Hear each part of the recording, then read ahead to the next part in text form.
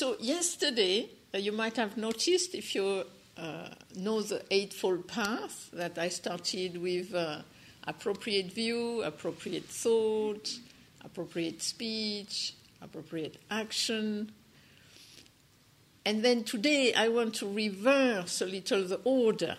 I want to talk about the last one, appropriate concentration, and then on the last evening I want to talk about appropriate livelihood, which I think will fit more.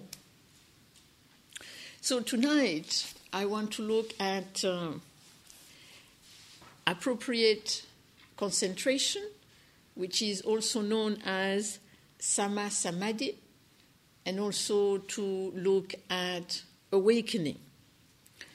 And the beginning of the talk is very much thanks to the book I am reading at the moment, which is called Satipatthana, Direct Realization to Awakening, and it is done by Bhikkhu Analayo. And at the end of the retreat, I will put the name of the book, the author on the board. And I encourage anybody who is interested to read it, because it's really, really well done. So, Samadhi so is kind of the Pali word, which generally is translated as concentration, though sometimes it can be also translated as calm, because it can mean the cultivation or the effect. So at the root, samadhi, the part of the word, means to put together, to collect. So often it's understood as composure, unification of mind. So in a way, the fact that often we are dispersed, and then this is kind of through the cultivation of this appropriate concentration, there is this unification, I would say, of being, of body and mind. Then often the concentration, samadhi, has been associated with what we could call intense concentration state, and often they call absorption. And you might know them also as a Pali word, which is jhana, Jhana. And it just refers to a state where you are in deep absorption, deep concentration. You could say an extremely deep, calm state of being. But Bhikkhu Analayo said that actually it is not just referring. Concentration does not always refer in the text just to absorption, just to intense concentrative state of mind, but also it is associated with insight. So we have to be careful. Often it's really, the concentration is heavily kind of put on this absorption state. Then you have Sama Samadhi, which is appropriate concentration. And again, generally it's understood as referring to the full absorption, to this deep concentrated state of mind. And often there is this idea that to attain awakening, you need at least to have attained the first level of this concentrated state of mind, the first absorption. But again, Bhikkhu Analayo very nicely, looking through all the text, find that it is not always so, that the Buddha also referred to this unification of mind for Sama Samadhi in connection with the 7 other paths of the Eightfold Path. So it's not just absorption, but actually it's associated with the cultivation of all the paths that there is awakening. And so, in a way, also I think what is important to see, because often nowadays this state of absorption, of deep concentration, are becoming very interesting, because you've been meditating for 10 years and you think not much is really going on. Now I want something more tangible. So let's go for these jhanas, let's go for this deep concentration. And now you have a lot of books about this. Lots of my friends have written them. And again, different teachers will have different ideas about what it means to have one of these concentrated states. And some people will say it's deep, deep state of concentration. Others will say a state of relaxed, happy reflection. And so in a way, it's very difficult to know. I mean, this morning Stephen was talking about stream entry. And certain people think you will only have stream entry if only you have had experience of this deep, deep concentration state. And then others say, no, you don't need it. So in a way, it's kind of a little difficult to know what is it really that, we're going for. Because this is the thing about awakening. What am I going for? And what do I need to get there? Do I need to have this deep absorption state? Otherwise, I'll never get anywhere. I mean, I had a friend who has meditated for more than 30 years. Lots of meditation, lots of retreat. And he's a teacher. And he went to Burma to study with one of these great proponents of the absorption state. And he was there for 2 months, I think, really practicing hard. And the teacher said, you did not even get close to the first one. So who knows? And he goes to another teacher, and the teacher might think he has already got through the 3 levels. So I think one has to be careful of focusing possibly too much on this concentration stage. And so, in a way, to see that in different traditions, in different schools, they'll have different ideas about this stage and the awakening. But what I think is interesting in terms of our practice, in terms of what we do here, and what we also cultivate in our daily life, is in a way to look at the 4 levels, the 4 stages of awakening as it's generally understood. I'm not saying that this is a grid, and that's what we need to conform to, but I think looking at the 4 stages is interesting to give some indication about what are we doing? Where are we going toward? What can we hope to achieve here in our ordinary life? So what I find interesting about these 4 stages is that it's not about getting something, because often when we think about awakening, often we use this other word, which I generally don't use, which is enlightenment. Because for me, see, if I say enlightenment, I think of a Christmas tree, and I think we are sitting here and suddenly there will be all these bulbs lit around us, Then generally there is this idea we kind of start to levitate. This basically will become Christmas tree levitating. And it seems to me the word for body is more like awakening from kind of like being blind, awakening from being confused, awakening from being kind of locked in our habits. And I think this is shown in the way the 4 stages are presented, as each time you are losing something. It's not that you are each time gaining something, but each time you are losing something. And so what is interesting is to see what is it that we lose each time. So Stephen mentioned this morning the stream entry, so I won't go in great detail about it. But the first thing is that you lose doubt. And it doesn't mean after that you have no uncertainty, but I think it refers to what we call in the Zen tradition great faith. In Korean Zen, they say you need to have great faith.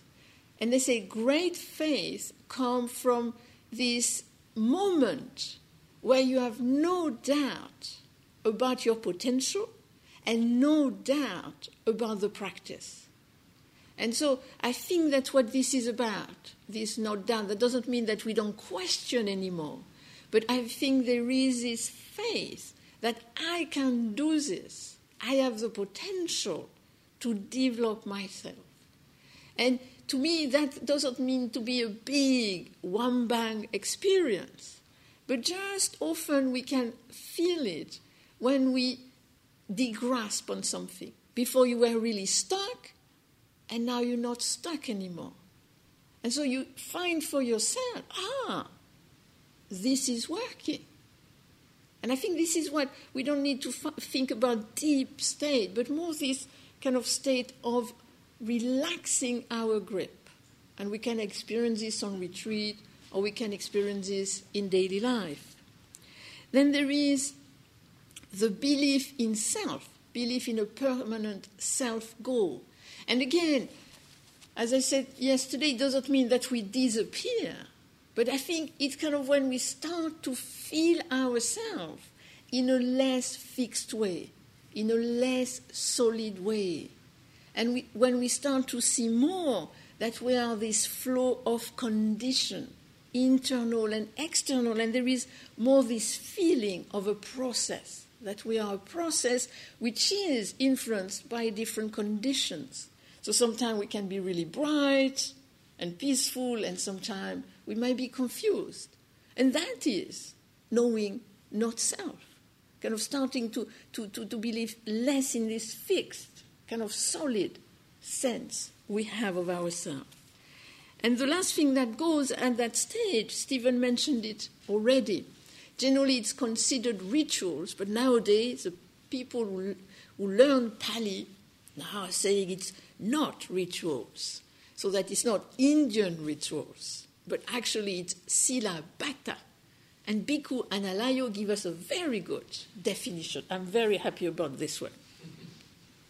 And so what goes is dogmatic clinging to particular rules and observance.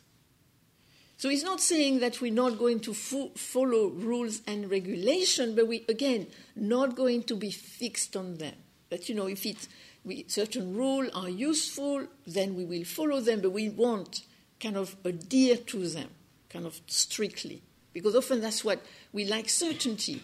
So if there is a strong rule, we'll kind of say, yes, I'll do that. Once I had this experience in a center. It was strange because this is a very friendly center, and they really put so much emphasis on being happy and smiling and hugging each other. So I got there, but they have a rule that if the bell rings, you have to stop everything and be in silence. And so there was a child crying, and we were kind of trying to help the child. And we did not stop for the bell. And someone said, "You must stop everything." So we kind of... And so I felt that, yes, it's a good idea to stop when the bell rings, but if no matter what happens, you have to stop when the bell rings, I thought, well, you never know. If somebody is dying, you kind of stop. So in a way, to see, it's not kind of the thing per se, which kind of is in a certain direction, indication, but how strictly are you going to apply the rule? I think this is more what is questioned here. Then you have the next stage, and there, at that stage, greed and hatred are weakened. They're not dissolved, but they are weakened. And to me, at that stage, what happened is that the proliferation and the exaggeration is dissolved. I think it's kind of like as we start to meditate, as we start to cultivate creative awareness, we start not to grasp so much. And so we go less into this positive or negative proliferation, positive or negative exaggeration. And personally, I feel that these two stages are not amazing, impossible stages. For me, I think any of us can have this experience. Any of us can experience this on a meditation retreat or maybe in our life. That we kind of see our mind or our whole being is not kind of so much taken over by what we used to do.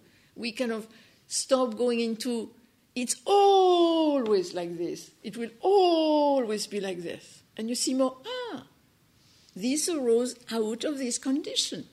How can I creatively engage with this condition here and now without having to stick it to something in the past or stick it to something in the future?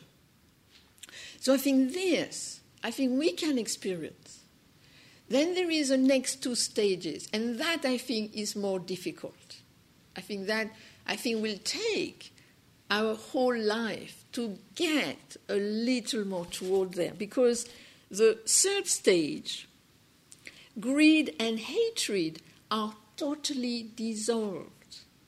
And to me, this kind of is referring to something which is more basic, which is more kind of like nearly kind of, as Stephen was saying, in the kind of the evolutionary kind of biology. And this is what I would call the tendency we have to nearly immediately upon contact, before or against. You can really see this easily. Like recently, we had the World Cup. There was a football World Cup. Maybe I should tell you the result, or maybe not. I won't. You'll know when you go out. But what was interesting for me, I am not a great football fan.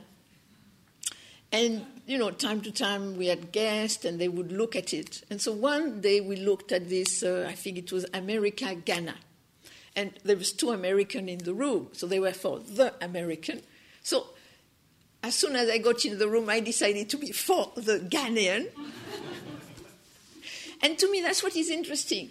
You see something, and straight away, you see a football match, straight away, or you see a tennis match, you for this one, against that one. It's kind of nearly immediate. I think we have this, and that's why the feeling tones are interesting, because we go like this. We have this immediate contact and feeling, and then we go this way, or we go that way. And I think for that to disappear, I think we have to develop a lot, I would say a lot of equanimity.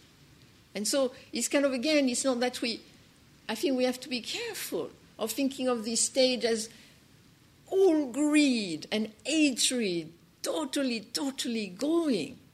But at least you start to diminish that kind of moving that way or another in that kind of immediate manner. Then there is a 4th stage. And you might think, but what is left? And that's why I'm interested in these 4 stages, because something is left. And what's left to go is conceit, restlessness, and ignorance. And so conceit is very much the idea, I am. So what is interesting is that the first stage, belief in self, goes, but you still believe in I am. And if you have somebody who says to you, I am enlightened, I can guarantee you they're not at the 4th stages. And often I think these people who tell you they're enlightened, my strong feeling is that they're just at the first level, the level of stream entry. They have this experience of not having this belief in a permanent self anymore, but unfortunately they still have the concept, the conceit, I am. So I think to be careful there. And then with that kind of conceit, I am this, I am that, then restlessness and also this ignorance in connection with the 3 characteristics. And so in a way, that then is really the full, total awakening. But I think personally, if we manage to experience the first 3, or at least the first 2, it's not bad going. And so to see that this is a process of degrasping, and as I said during the discussion, in the process of degrasping, it's not just degrasping for degrasping sake, so I don't grasp anymore. Great. But by degrasping, then you can cultivate your potential for wisdom and compassion, and then that can develop more and more. That is more the point. And I think that's why the Buddha put so much emphasis on appropriate view, appropriate thinking, appropriate speech, appropriate action. Because it's not just removing something, but removing something so you're more likely to cultivate wisdom, compassion, and harmlessness, and non-ill will. Then I wanted to say a few words about meditative experiences. Because I think often there is this kind of equation between meditative experiences and awakening. I think that this is strongly correlation, equation. And the worst book for that, and I don't recommend to read it, but you might read it now that I have told you. And this is The Three Pillars of Zen by Philip Kapleau. And in this book, in the middle, you have a third of the book in the middle, which is about enlightenment experiences. You read this book and you think, I have not got one of these. I want one of these. And it's very interesting, very interesting. So in a way, what I find is interesting to look, the stages are about de-grasping. Then we hear all these stories about these people who have this awakening, enlightenment, and they experience this, they experience that, and you think, but what do I experience? And I would say, personally, the way I would understand most of the meditative experiences is more our de-grasping experiences in different ways. One of the first experiences we can have in meditation, especially on meditation retreat, is what I would call opening of the heart. You're sitting in meditation, and suddenly you have this feeling your heart is completely open. And the way I could describe it in simple terms is that you have no problem with nobody whatsoever. Even that neighbor is okay. And it's very interesting because in that field of this open heart, there is nobody, nothing that cannot be included. And it's a very amazing experience because generally I like those, but is okay, but it's kind of a little like for and against. I want the whole thing. And often we find little things, at least those one, but not those one. And so generally there is this separation. Generally there is this exclusion. And when we experience what I would call an all-inclusive opening of the heart, I think it's really kind of, to me, the point of these experiences is to, by experiencing them, we can see I am not stuck. I don't have to have this kind of what I would call restricted type of love, but I can experience love in a different way. I am capable of that. Then another thing that might happen is an insight. And of course, when you are on an insight meditation retreat, this is even worse. You kind of, I am on a 7-day, 8-day insight meditation retreat. You come out, how many insight did you get, Oh, I got 10 of those, but me, I got 15 of those, And so in a way, to be careful of this kind of, totaling of one's insight. And to see what is interesting about insight is that actually it enables you to see something you had not seen before.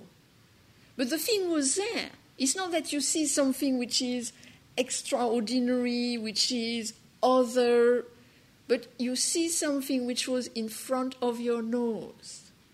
In the Zen tradition, they say it's like the fish realizing he is looking for water, and the water was around him all the time. So when we have an insight, it's more that we're not blind anymore. It's kind of like you remove something. You kind of, like me and the self-centeredness thing, I did not see it, but once I saw it, I could be with it in a different way. But what is interesting with the insight is that when you have it, it's like a flash. It's like, it's like, it seemed like kind of to come with little light around it, mini Christmas trees, So it kind of comes with, wow, because you see something very clearly you've never seen before. But what is important to see that flash is just in that moment. And then the flash will go. I mean, it might last a day or two, but the flash itself will go. And then what you have is more a memory of an insight. And then, in a way, you have to make that insight organic in daily life. Because I would say it's easy to have the insight on the cushion, and often it's very hard. You can, have for example, the open heart experience, to have the, I love everybody. And then you go home, can I love my neighbor? Can I love my neighbor dog who kind of bark at 3 o'clock in the morning? Could be more difficult. So in a way, that's the thing. You have the insight, you see something so clearly, then it fades and become a memory. And then the task is, how can this help you in some way to see things a little differently? But it's not a given that in your daily life you will see things that way. It's really a practice, making it organic. Then another things which that I would say happen quite often, and it's what I would call quietness and clarity. You sit in meditation, and suddenly, finally, something happens. And you feel very quiet and very clear. And generally everybody asks me, how can I deepen this? And I would say you don't need to deepen it. Just stay with it. Because often the first thing we do when we experience this is we get excited. Finally, something is happening. Great. And then you kind of think, how am I going to describe it to my best friend? And the thing is really to be there with it. And that's what is interesting. You have to learn to be with this quietness and clarity and not do anything. And by actually not doing anything but being with it, being aware of it, actually it will last longer. And then, of course, over time, it lasts, and then the energy will dissipate, and then it will go, and then thought will come back, etc. But I think, again, if we experience ourselves like this, it's not to say this is magical or fantastic, but again, it is nurturing the fact that we can experience ourselves differently. But we cannot order quietness and clarity. It will happen, and to me it's a moment of degrasping happening by itself. Then you might have a mystical experience, and that is generally very exciting. You're sitting there just, doing your breath or whatever it is, asking what is this, and, doing your little meditation, nothing special, and then suddenly it's like flash, one bang, and you feel really elated, and suddenly you see, for example, everybody has a Buddha nature. This is fantastic, this is amazing, everybody has a Buddha nature, nobody doesn't have it. And it's not a thought, it's really an experience. And it's very kind of enlivening, joyful, etc. But like all things, it comes and it goes. And then again, when you go home, can you see the neighbor, etc., as having the Buddha nature? Because again, it will become a memory. It becomes a past experience, which I think is good to have, to experience that. But to see, we're not going to be able generally to replicate it, to feel that way. But having felt it, it might open a little our vista. Then another experience we might have is what I call the experience of either oneness or the experience of emptiness. And often people are very worried by that one. And often they come to me and they say, I am empty. And they're very worried. And I say, but look, you're still here. Don't worry, you still exist. And I think we have to be careful because this really makes us feel very different. Because generally we feel very fixed, very solid, very separate in this body with these borders. And suddenly we feel like we have no border. We feel like there is kind of this softness. There is not this kind of me here. It's very kind of vague. It's very spacious. And so to see we don't disappear. You're still here. It's just you experience yourself differently. And so to not be so worried about I am disappearing, how am I going to function? Generally, this doesn't last so long, and then everything comes back and you feel more fixed, you feel more solid. But to be careful either to be afraid of it because I am disappearing, you generally are not, you're still here, or to think that this is it, you are awakened. Because in Korea, this often happened to the monks. They would practice hard, then they would experience emptiness, and they would say, I am awakened. They would go to the master, and they would say, I am empty. The master would hit him with the stick. They would say, I! And they would say, you see, you're not empty. So I think it's just kind of like a stage. It's kind of just, again, a de-grasping of kind of the more fixed way we experience ourselves. And of course, there can be many different, I think it's also important to see we can have different experiences according to some of the practices we do, also according to some of the teaching we are given. And then you can have, experience of momentariness, experience of creation, or things like that. But I think it's very important to see this, for me, all these are more like experience of de-grasping, just to give us a little taste. But the big question is how, from that, how about my daily life? And how that memory might help me to be a little looser, to be a little more open. Then I wanted to say just a few words about something somebody was asking a little about yesterday, and what is called sudden and gradual. And generally, the Theravada school is very known for gradual, that it's a gradual path and it's a gradual so-called awakening. And I was very pleased to see that Bhikkhu Analayo, my great friend now, was saying that no, he sees also the Theravada path having a gradual cultivation, but with a sudden awakening happening time to time. And as the person was saying, in the Korean Zen tradition, they say you need to have first the sudden awakening, and then you have gradual cultivation, and then again another sudden awakening, and then again a gradual cultivation. And I think this depends a little of the tradition. Sometimes they think you start by gradual cultivation, then you have sudden awakenings, or vice versa. I think it's just you have moment, and I think it's important to see that sudden.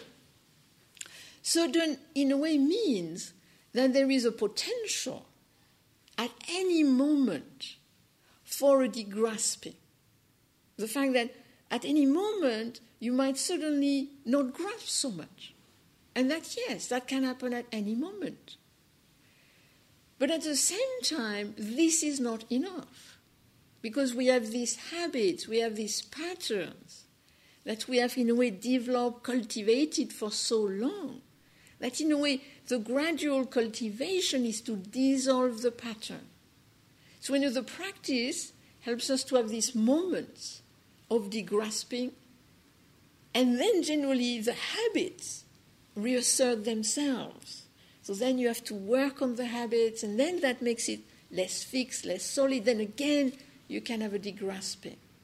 Because the difficulty is that, to me, our path is actually at the crossroad of two dimensions, the depth dimension and the width dimension. And actually we are at the crossroad. And sometimes, like on this retreat, you might go into the depth because of the conditions. And then all the time in your daily life, you are cultivating the width. And so I think we need to cultivate both together to have what I would call a really whole spiritual path in all aspects. Because the problem is that if you just have sudden, this is interesting, and the Zen school is has lots of emphasis on sudden. So in the Zen school, even in Korea, you have what they call sudden awakening, sudden cultivation. But the problem with just emphasizing sudden is generally ethics goals, which personally I don't think is so helpful. If you just have gradual, then you have a very gradual series of steps. And often it becomes very mechanic. I remember a friend going on a retreat in a place which had a very graduated path. And every morning, somebody would knock at the door and would say, "What did you experience?" And she was supposed every day to experience something different. The problem is that she was slacking. Everybody else was on track, and she was slacking. She was kind of, -3. She was not getting there. And she said it was a bit she felt a little bit, I am not, I should be experiencing this, and I am not. So I think that's a problem with just graduated path. And so in a way, personally, I think you need the two together. You need to have that openness of the sudden, and then you need the cultivation of the gradual. And then the two together can really, I think, makes a good complementarity on the path, so that we can walk on the path toward awakening. But not an awakening very far, but that we can have moment of awakening, and we can also have moment, and I would say, of a gradual cultivation. And when I was doing my research for Buddhist women, and I went to Korea and I was interviewing different Buddhist women, and I met this nun. And this nun was a teacher in a university, Buddhist university. And so I asked her, "What is your practice?" And she said, "Well, first, I went to the temple and I studied, and then as I studied, I read this book, which is the Avatasaka Sutta, which says a sentient being is a Buddha, or all sentient beings are Buddhas, and all Buddhas are sentient beings." And she thought, I am a sentient being, but I am a Buddha too. So the only thing I have to do is to be a Buddha. So that's her practice. Her practice is to be a Buddha. So in the morning, she do a little meditation, and then she goes. And she goes out into her life with the intention to have the same wisdom and the same compassion as a Buddha. And then at the end of the day, she reviews how Buddha-like was she, and how sentient being-like had she been, because the Buddha too was a sentient being. And I want just to finish with 2 poems. And this is poems by a nun with whom I practiced when I was in Korea. And she was a very lovely, great practitioner nun. And I wrote a book about my experience and her experience. And so she was extremely humble, but everybody knew she had had great experiences in meditation. This everybody knows all the time. So they knew. So everybody would say, yes, she had had great experiences. But she was so humble. She would really, one of the most humble person I have ever met. Also very lovely. So what I want to do is just read 2 poems she wrote about awakening. Buddha cannot see Buddha, sees Buddha. I cannot see I, sees I. I saw the nature, awaken to the way. What rubbish. Then the other one. Clear water flows on white rock. The autumn moon shines bright. So clear is the original face. Who dare say it is or is not? You want me to read them again? Yes.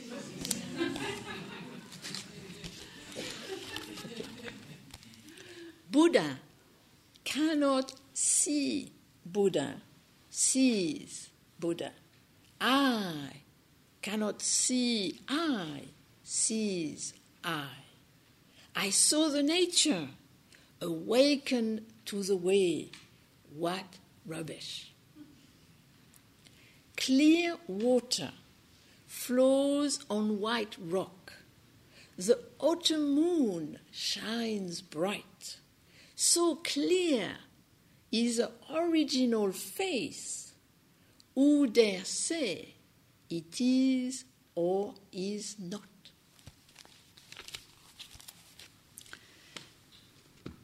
So that's what I wanted to say today. And I just want to answer a question, because I got this question. There are different possibilities on resting with the breath, in breath meditation. Nostril, top of upper lip, throat, chest, abdomen, etc. From your experience, do they differ in their effect? And if so, how can one best choose the appropriate focus for a given situation? Personally, I don't think it matters. Really, I would say the important thing is that you can focus on that place, so that you can stay in that place. And so I think it's really up to you. I would say if you feel really distracted, then I would say to have a smaller focus is not a bad idea. And generally I would say to focus on the nostril. Why? Because generally there you can feel the air coming in and out. That would be the only reason I would recommend it. But if you feel not so distracted and relatively calm, I would say you can then be more like in a waiting stance, waiting for the breath to happen and follow its rhythm in the whole body. That would be personally what I would recommend. But if you find that focusing on the belly is better, on the upper lip is better for you, just do that. I think that no place is sacred. No method is better than any other. Is more, can I do it? The question is more, can I focus in that place? Or is it kind of like, how can I focus and where is it? Should it be in the middle here or should it be a little left or a little right? I think I would not worry too much about that. Try to find a place which seems to work for you and then do that. Are there anything else? Yes? When you were in North Korea, were you ever hit by the master's stick? No, I was not. Because you see, in my time, in my day, the master did not really use a stick. The only time they use a stick when they did the non-sleep week, and then people really needed to be kind of kept awake a bit. And then only if somebody really asked him a stupid question, then maybe he would kind of... Once I saw him in action, only once. I saw him in action. There was a talk, and in Korea, when the master give a talk, you can interrupt him, if you feel up to it. And so this guy suddenly interrupted him, and I don't know what the guy said, but he threw a stick at him. I did not know much Korean then, so I don't know what happened then. But I think it was kind of one of these Zen exchange. But that's the only time I saw it. Yes? This is kind of like the breathing question about where to focus your attention. This has to do with the what is this meditation.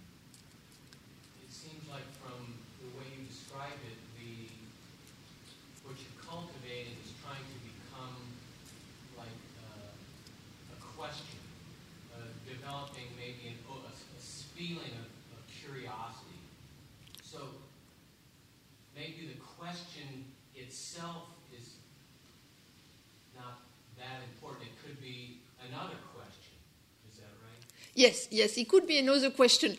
The advantage of the what is this is that it's so neutral. You can't really stick much on it. Some people sometimes use who am I? But then you have the I floating there. What is this? It's kind of more neutral. I think that's what they use that question. No, you can have many different questions. The important thing, the one thing they say in terms of location is to not ask the question with the head. So not to be, what is it? What is it? What is it? That's not a good idea. And generally what they recommend is actually trying to ask the question with the belly. So it really becomes more a physical sensation. And so that the question is more like a diving board to, in a way, plunge into a pool of perplexity. That's a little the idea. So at the beginning, it's a little mantra-like at the beginning when you do it. What is this? What is this? And then it kind of has more of a kind of a physical sensation, but you don't do anything with the body, but it's kind of more coming from your whole being. Does that answer the question?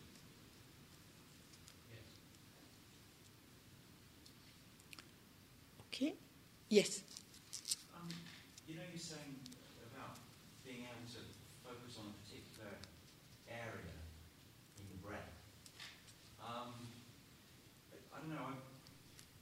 I find it quite hard to get concentrated, and I've actually just kind of accepted that this week to a large extent. And rather than focusing on a particular part of the breath, I've tried to focus on my attention itself. So like I've noticed that my attention's all over the place. So just tried to work out where my attention was at any given time. I've not sort of come across that as a method that's taught. The only sort of method I've come across that sort of is similar to that is the kind of Mahasi sort of noting technique, although I don't actually try and come up with a word, as it were, because that it's almost like my attention's moved on before I can conceptualise what it's sitting on. You know what I mean? It's almost like a kind of...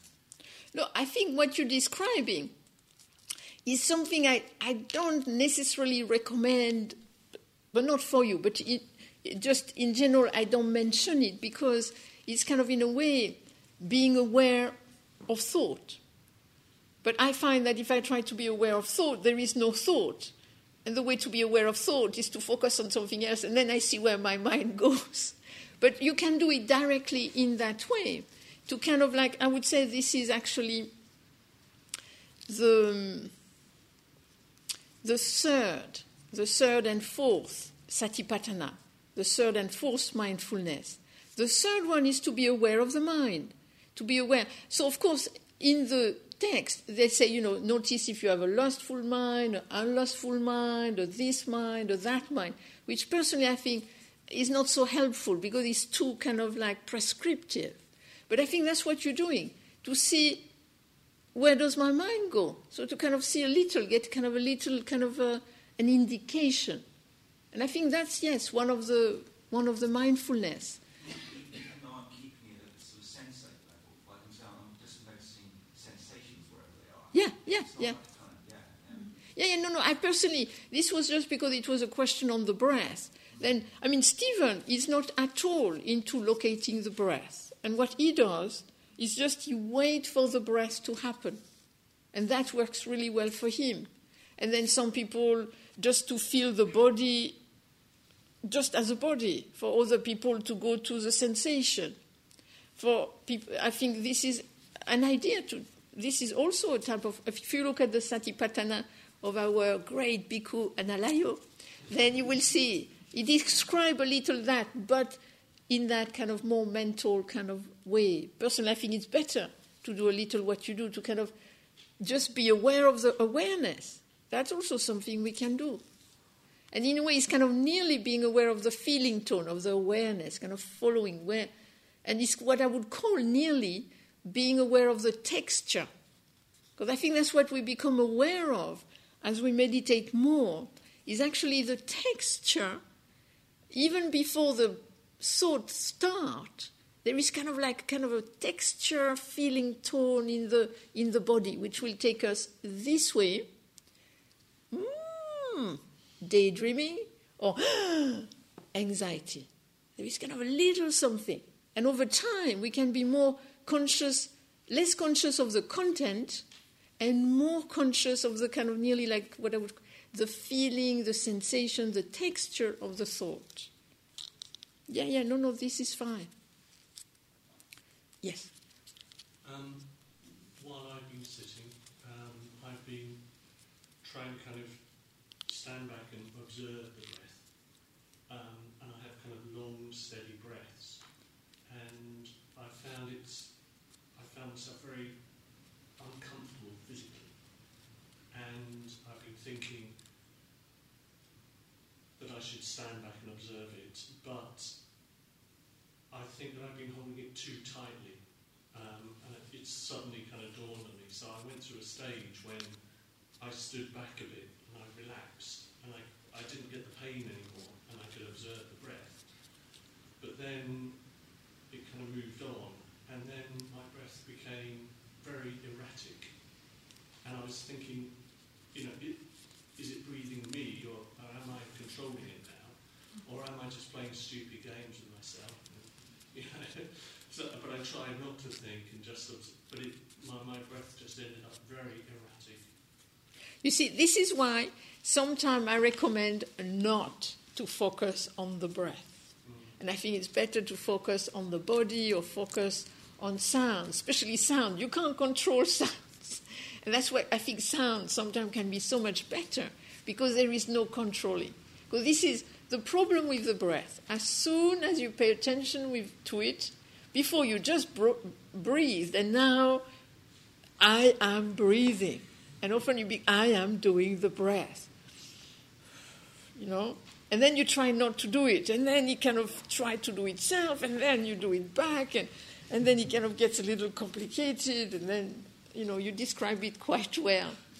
So personally, generally, when it's a bit like this, I would say, do the sounds, do the body, and do the breath, but it's very hard, to not control the breath. And then if you start to control it, it feels a little tense. And so it's kind of like, how can I step back? But that becomes a bit too problematic. I would change the object.